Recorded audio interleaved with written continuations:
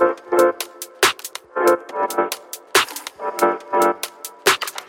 everyone, welcome to Savage to Sage, where we explore the evolution of entrepreneurs. In this show, we hear from leaders on the challenges and breakthroughs that have shaped them on their journey toward becoming a sage. Hi everyone, welcome back to Savage to Sage. This is Daniel, the host, and today I have the joy of being joined by Chip Knighty, the founder of Kairos. Welcome, Chip. Hi. So Chip is joining me here in the Full Stack headquarters at Developer Town in Indianapolis. So I have the joy of being with him in person. Chip, why don't you tell us just a little brief background about Kairos? Well, Kairos started 16 years ago. I started with me hanging out a shingle and deciding to do some consulting work. I saw some guys at McKinsey do some consulting for us when I worked at Guidant Corporation, and they made it look easy and fun. And I thought, I think I can probably do some of that. So I look at my calendar from the first year or so of doing consulting work, and it seems very bare. And I look back at that and I talk to my wife, Kim, and I say, what did I do that first year? And she said, I don't know. It seemed like you spent a lot of time working on your logo. So it was maybe a different time back then. And I was so happy to just get any kind of work that I could get.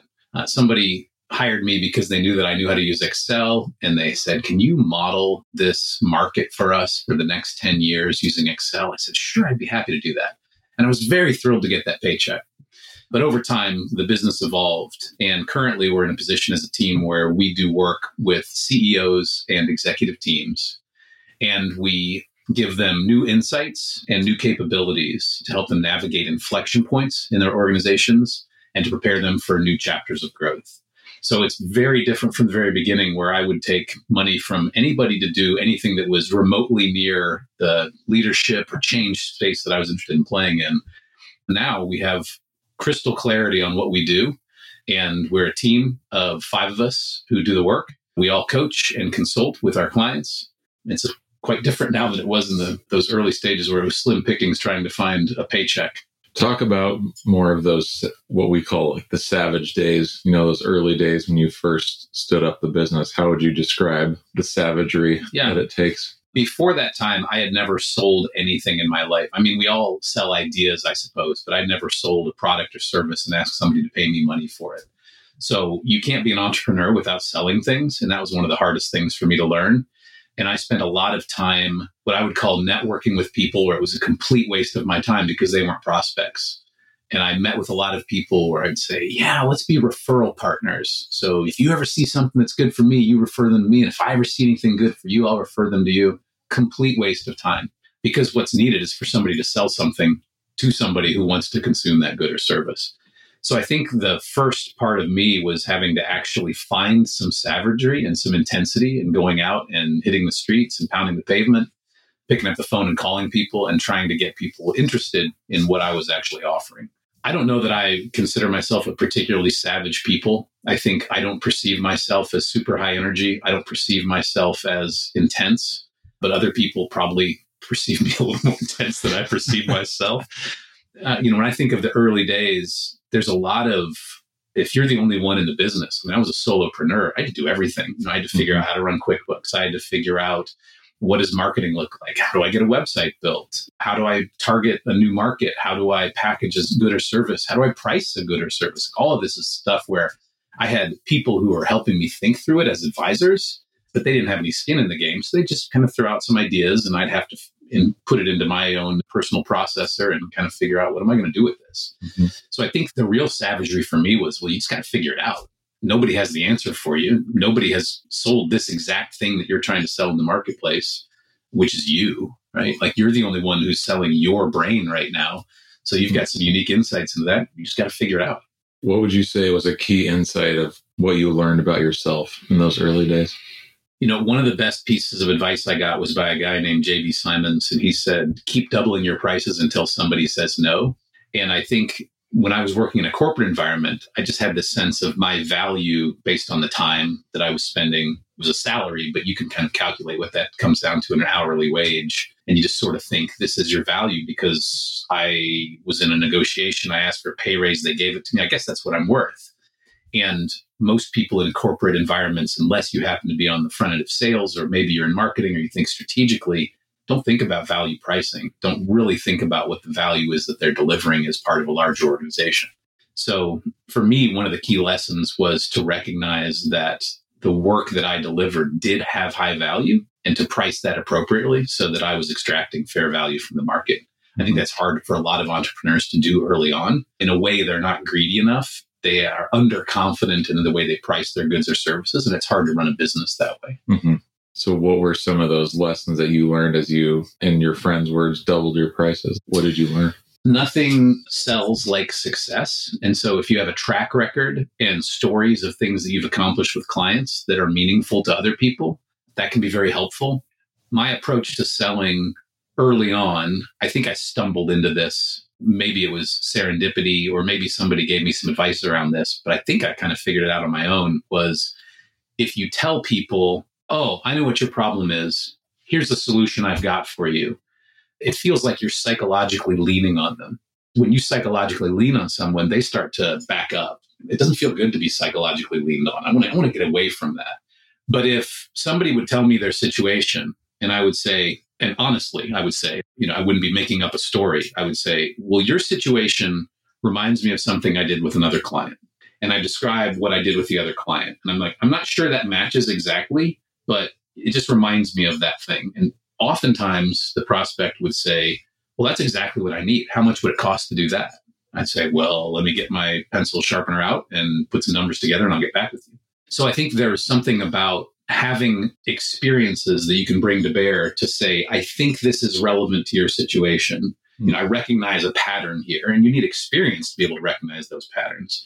But as I was able to see more and more of the similar patterns with my prospects and clients, it enabled me to have more confidence in my solutions, more confidence in my pricing.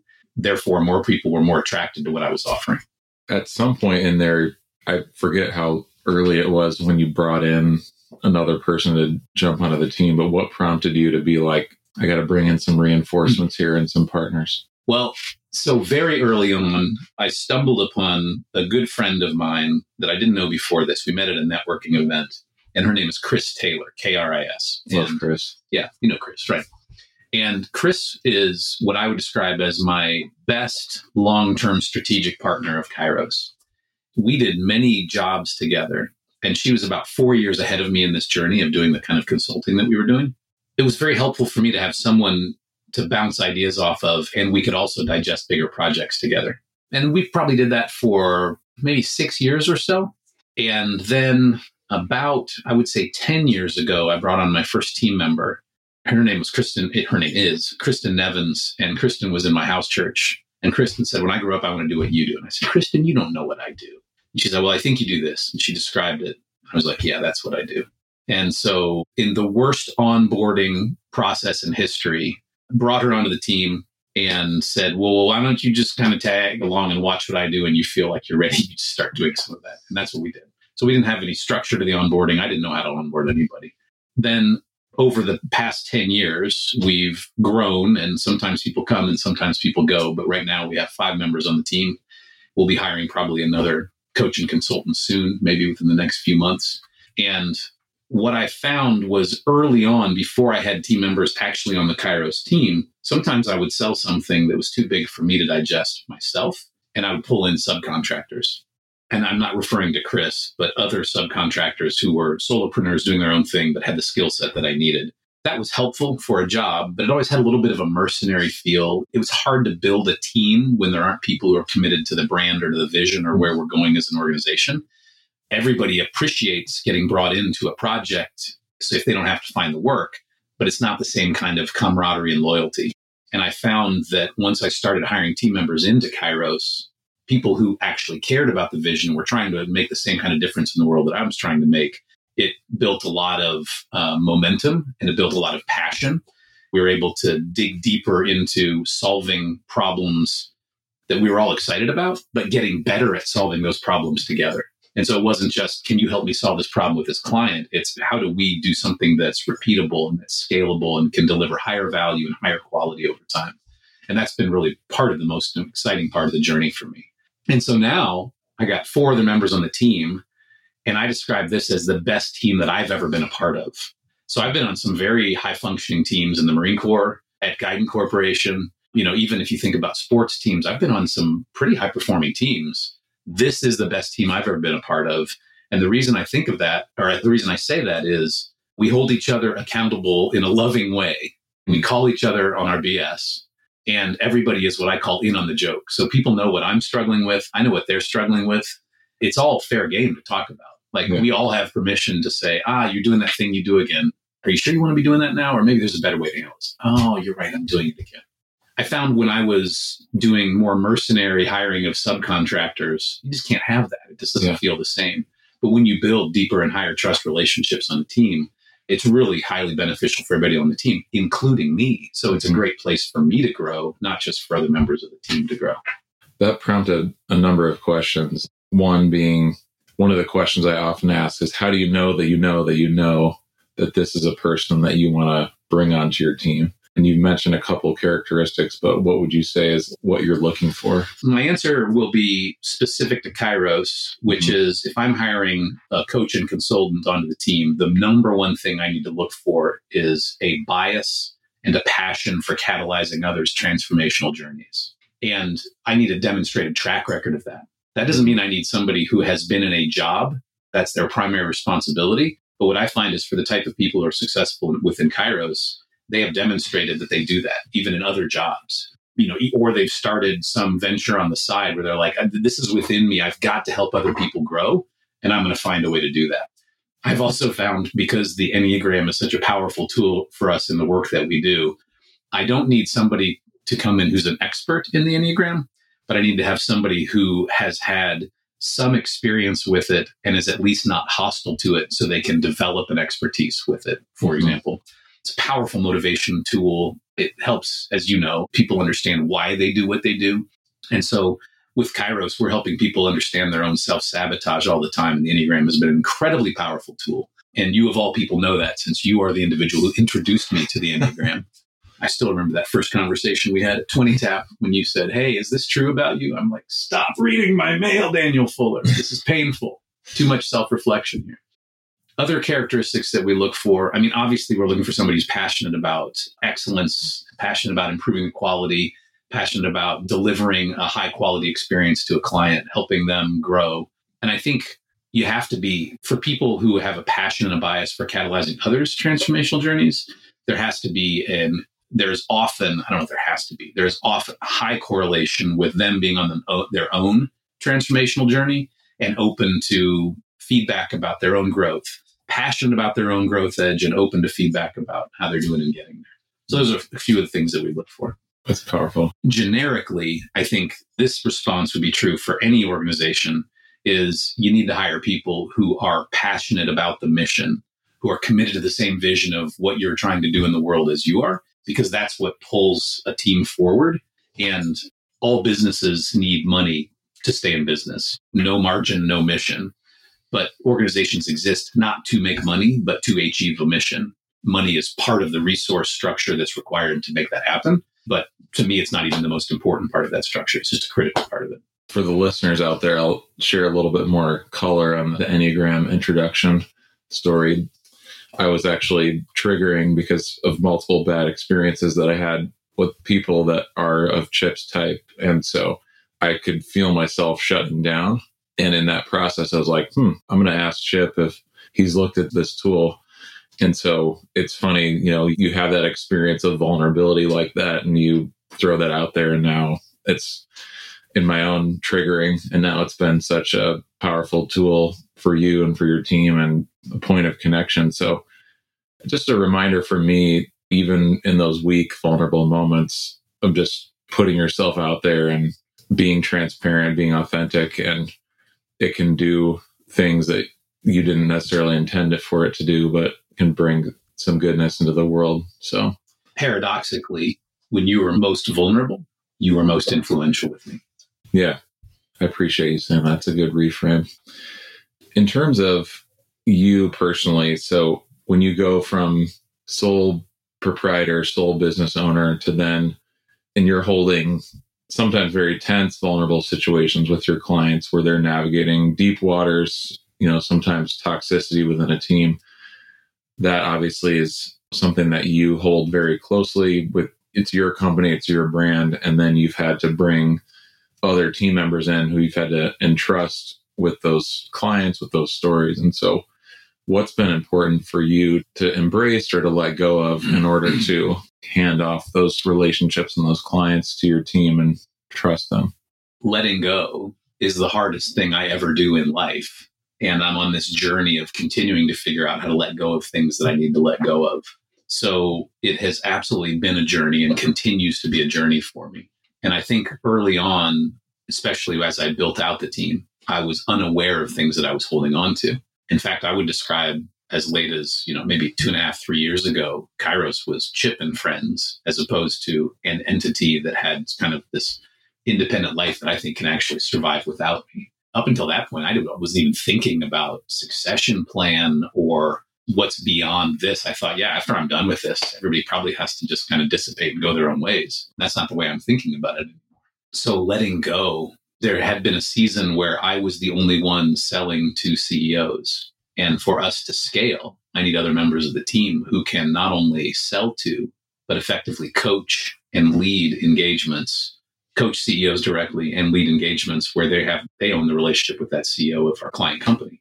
And it wasn't until I realized, wow, to scale, we need that I started letting go of, I don't have to be the one who's always selling this. And I don't have to be the one who's always leading these engagements. And I don't have to be the one who's always coaching these CEOs. And in fact, lately, I've even been toying with the idea, what would it look like if I didn't coach any CEOs? Even if I found a prospect and started the sales conversation, just almost immediately hand that off to another member of the team and say, you drive this. I'm available to help and give you counseling and coaching, but you're the stars of the show here, not me. I'm taking a bit more of a backstage role to help spur more of that growth, because people need space to grow. If you feel like I'm breathing down your neck, or, well, if Chip's in the room, he can do it better, so I'm not even going to say anything. And as you know, I'm a fairly dominant personality, and I can take up a lot of oxygen in the room. And for me to bite my tongue, sit on my hands, wait patiently, let other people take a stab at something instead of me weighing in, oftentimes we get a better experience for the client. And also, we certainly are creating better growth opportunities for individual and the team. But that is not easy for me. It takes zero energy for me to jump in and say something and express my opinion. It takes a ton of energy for me to not jump in and not express my overly strongly held opinion. So the letting go piece is essential. I'm also at an interesting stage in life where I'm almost 51 years old. I'm physically slowing down. I just noticed I can't run as far or as fast as I used to, can't lift as much as I used to. I don't swim as fast as I used to. I sure don't ride a bike as fast as I used to. And I'm just don't even have the same energy that I used to. I've been lamenting this a little bit. I'm grieving some of the loss of physical capability. But then I also have there's a sweetness to it, which is but slowing down is okay. It also gives me more space to think. And there's a piece that comes in this where, in parallel with the physical slowing down, there's just this sense of, no, things are going to be okay. I don't have to drive my agenda. This is going to work out, which also gives me more confidence to let go of things. I'm no, it's going to be okay. I don't have to do this. Somebody else can do it and it'll be fine. And even if I could do it 100, quote unquote, 100%, let's be more realistic. Even if I could do something 85% and somebody else could do it at 80 or 75%, it's still better for them to do it because it's a growth opportunity. So for me to fade back and say less and think more think more from my heart as opposed to just with my head or my intuition, those are powerful things that I can do for my team. And I think will benefit our clients as well. Will help us make a bigger difference in the world for years to come.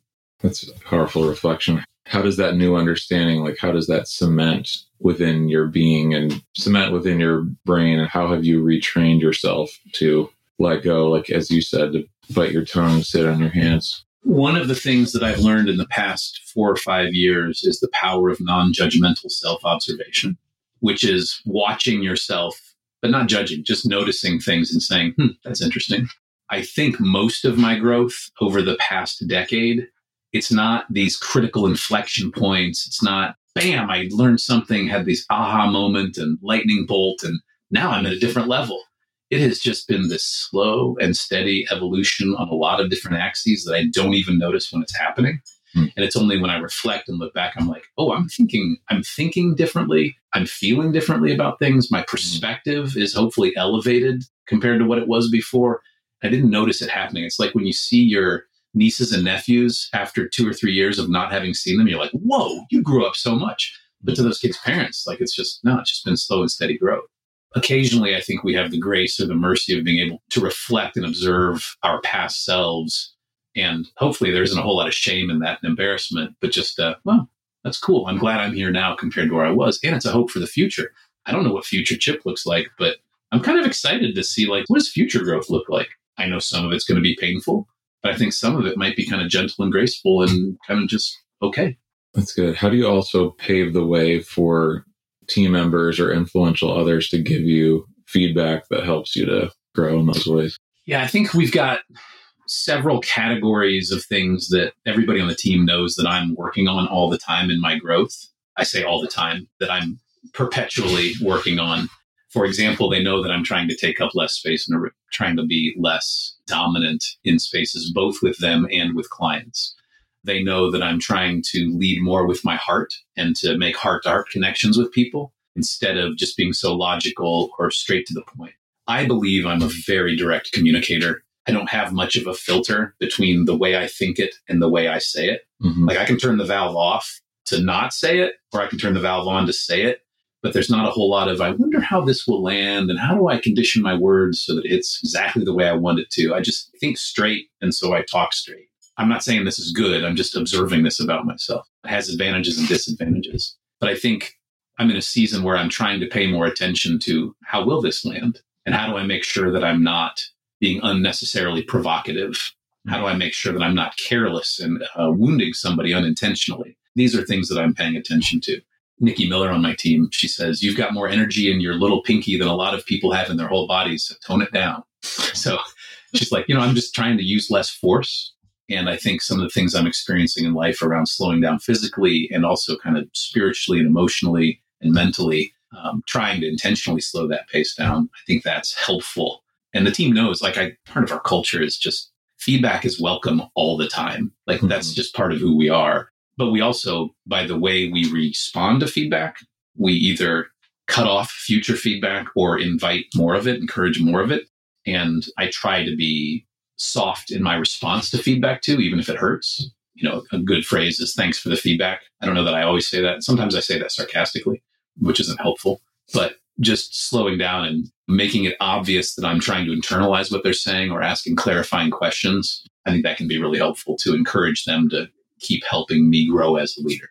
And I feel a tremendous protection from my team of me, which gives me a sense of safety so that I can hear the feedback and grow.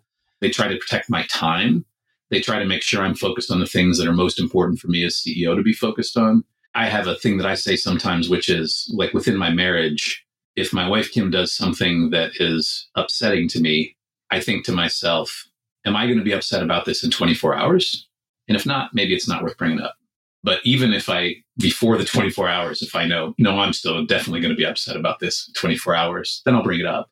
And so I think we have some discernment about some things are worth bringing up because they're important enough to merit each other's attention. And some things it's like, it's a hustle foul, right? It's a tough meeting. We're going to say something. We just let it go because we have grace for each other. So I suppose there are probably some places where my team doesn't give me feedback, but that I hope that's more just wisdom and discernment of, maybe not important for them to pay attention to that right now. And I hope it's not them biting their tongue for fear of whatever my response would be. One of the components of what I think is pivotal on this Savage to Sage journey is this practice of, some people would call it self-care, some people call it soul care. I define it as investing in those most important parts of your being, which you're clearly speaking to in a number of ways. I'm just curious, like for you and your practice outside of the business, what does soul care look like for you? What are some of those key practices that really recharge you? One thing I'll say, and this means something different than most people will think it means, is I will say church. In the last few years, I've come to redefine what church is. Church is not going someplace on Sunday morning and being with a big group of people. Church to me is a body of believers. And so I have lots of churches in my life. My wife is my church. My relationship with some of my friends is my church. This conversation to me is church. And my team, my Kairos team, is church. So there's something about being with other people who have some level of alignment and worldview where there's a safety there that is good for your soul. I don't think you want to surround yourself with people such that it's always an echo chamber and you never hear any conflicting views. But trusting someone else's worldview alignment can create a level of just safety and solid, similar foundation for a lot of different types of conversations. Practically, Craig Miller, one of my good friends, introduced me to The Artist's Way, which is by Julia Cameron, which is a book and a process. And one of the things that Julia Cameron recommends is morning pages. And morning pages is where you write first thing in the morning, 3 pages longhand, and you don't stop until you get to 3 pages. When I was going through this book with Craig and 2 of his friends, well, his brother and a friend, I guess his brother's a friend too, I did it probably 95% of the days during a 12-week period. And since then, I probably get to morning pages 2 or 3 or sometimes 4 or 5 times a week, but I don't do it 7 days a week anymore. But when I do it, I find it's an incredibly helpful practice. And I also find that stopping at page 2 is inadequate. It isn't morning pages unless you get all the way to page 3. And I find oftentimes the gold, like the depth and the true value, comes somewhere around page 2.5. And so you got to clear the mechanism and get all that stuff out. And then something really cool, a great insight, tends to, it like almost invariably pops on page 3. That's been a helpful practice for me. I'm a horrible meditator, but sometimes I will spend 20 minutes in a sit and just try to meditate. As the Reverend Joe Stabile says, success in meditation is not that you didn't get distracted, it's that you meditated. And so my monkey mind is going all the time, climbing up the pole, and I just keep gently inviting him back down to focus on my breathing or whatever I'm supposed to be focusing on in my meditation. I have a spiritual director, and she is the same Enneagram type as I am, an 8. And her name is Jackie Halstead. And she said, what about using prayer beads? And I'm like, Jackie, I'm Protestant. We Protestants don't use prayer beads. She's like, why don't you just try some Anglican prayer beads? I find them very helpful. They're very grounding for me. I'm like, fine, I'll get some Anglican prayer beads. So I went online, bought some Anglican prayer beads, and I found it very helpful for some kind of meditative, contemplative prayer that I do. So that's another practice that I find very grounding. And one that I've been doing lately, which is great, is just going down, lying on the couch, and just chilling out and trying not to think of anything. It's a type of meditation, but I'm not actively, it's just relaxing. Yeah. It's like finding some stillness, which I don't have a lot of in my life. It's just hard to come by. So maybe on a night when Kim's fixing dinner and I'm done with work, I'll just go in on the couch, kind of put the side pillow behind my head and lay down there. And usually it takes me about 10 minutes before my body starts to really relax and kind of clear out some of that stuff. And my mind starts to quiet down. I can get more access to my deep heart. I find when I do that, it's just great for my soul.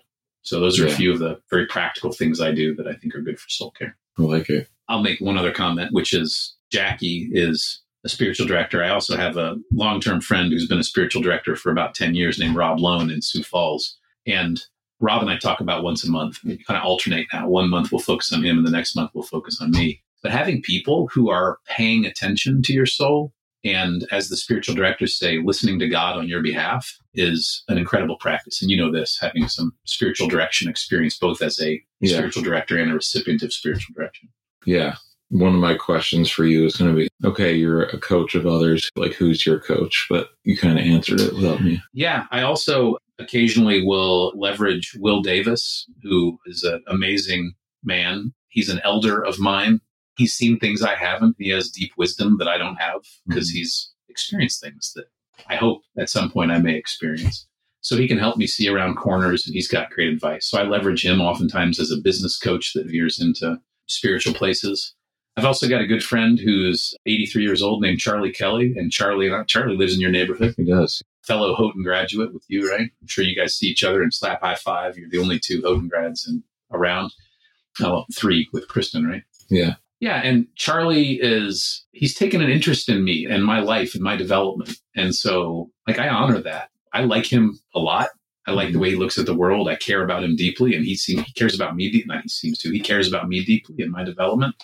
So I bring things to Charlie. We go for a walk if the weather is good enough. And if not, we go to Hubbard and Cravens and neither of us buys anything. And then we walk out because we're shameless 8s on the Enneagram. Yeah. So I think those are some of the people that are mentoring me. I like it. Final question. So thinking a lot about leadership, and a lot of entrepreneurs that will listen to this show are folks that had an idea, built a product or a service, and did not necessarily get into entrepreneurship to lead like a team of other people. And it's their greatest opportunity, but it's also their greatest vulnerability. They got into it to build the product or the service, but now it's like, I have a team in front of me that I have to lead, and I've never done this before. So what advice would you give to that profile of person who's listening? I like the question. So somebody told me that the best entrepreneurs are not passionate about their solution. They're passionate about the problem they're trying to solve in the world. And what I would say to that entrepreneur is there's probably some technical aspect to that solution, but leading a team is going to be essential to scaling your ability to meet that need at scale. And if you don't also have a passion for people and their growth, because that's part of solving that problem, you're not going to be as effective at solving the problem. So some people probably are more naturally bent towards the joy of leading and they're drawn to it. They can't help themselves. And other people, they may need to back their way into it. If you're an entrepreneur and all you've got is a technical solution, then you're not going to be the one to lead the organization to deliver that to the world. Yeah, that's good. Well, tons of good wisdom. And I'm just thankful for you. And I know deep and painful work that you've done in the journey to get to where you are today, and be as sagely as you are and drop the nuggets of wisdom that you have today. So thank you. And if people that have listened, want to hear more about you and Kairos, where would you point them? LinkedIn profile, Chip Knighty, is not a bad place to go. And I think kairosconsulting.com is a great place to go. KAIROS consulting.com. We'll drop that in the show notes for those who are having difficulty spelling Knighty like I did for the first time. So it's not Knight with a Y on the end. It is not an easy name. It's those dang Germans. Yep. Well, thank you, Chip. It's a pleasure. Thank you, Daniel. Great to be with you. Thank you for listening to today's interview. To view show notes or hear more episodes, please visit www.savagetosage.com.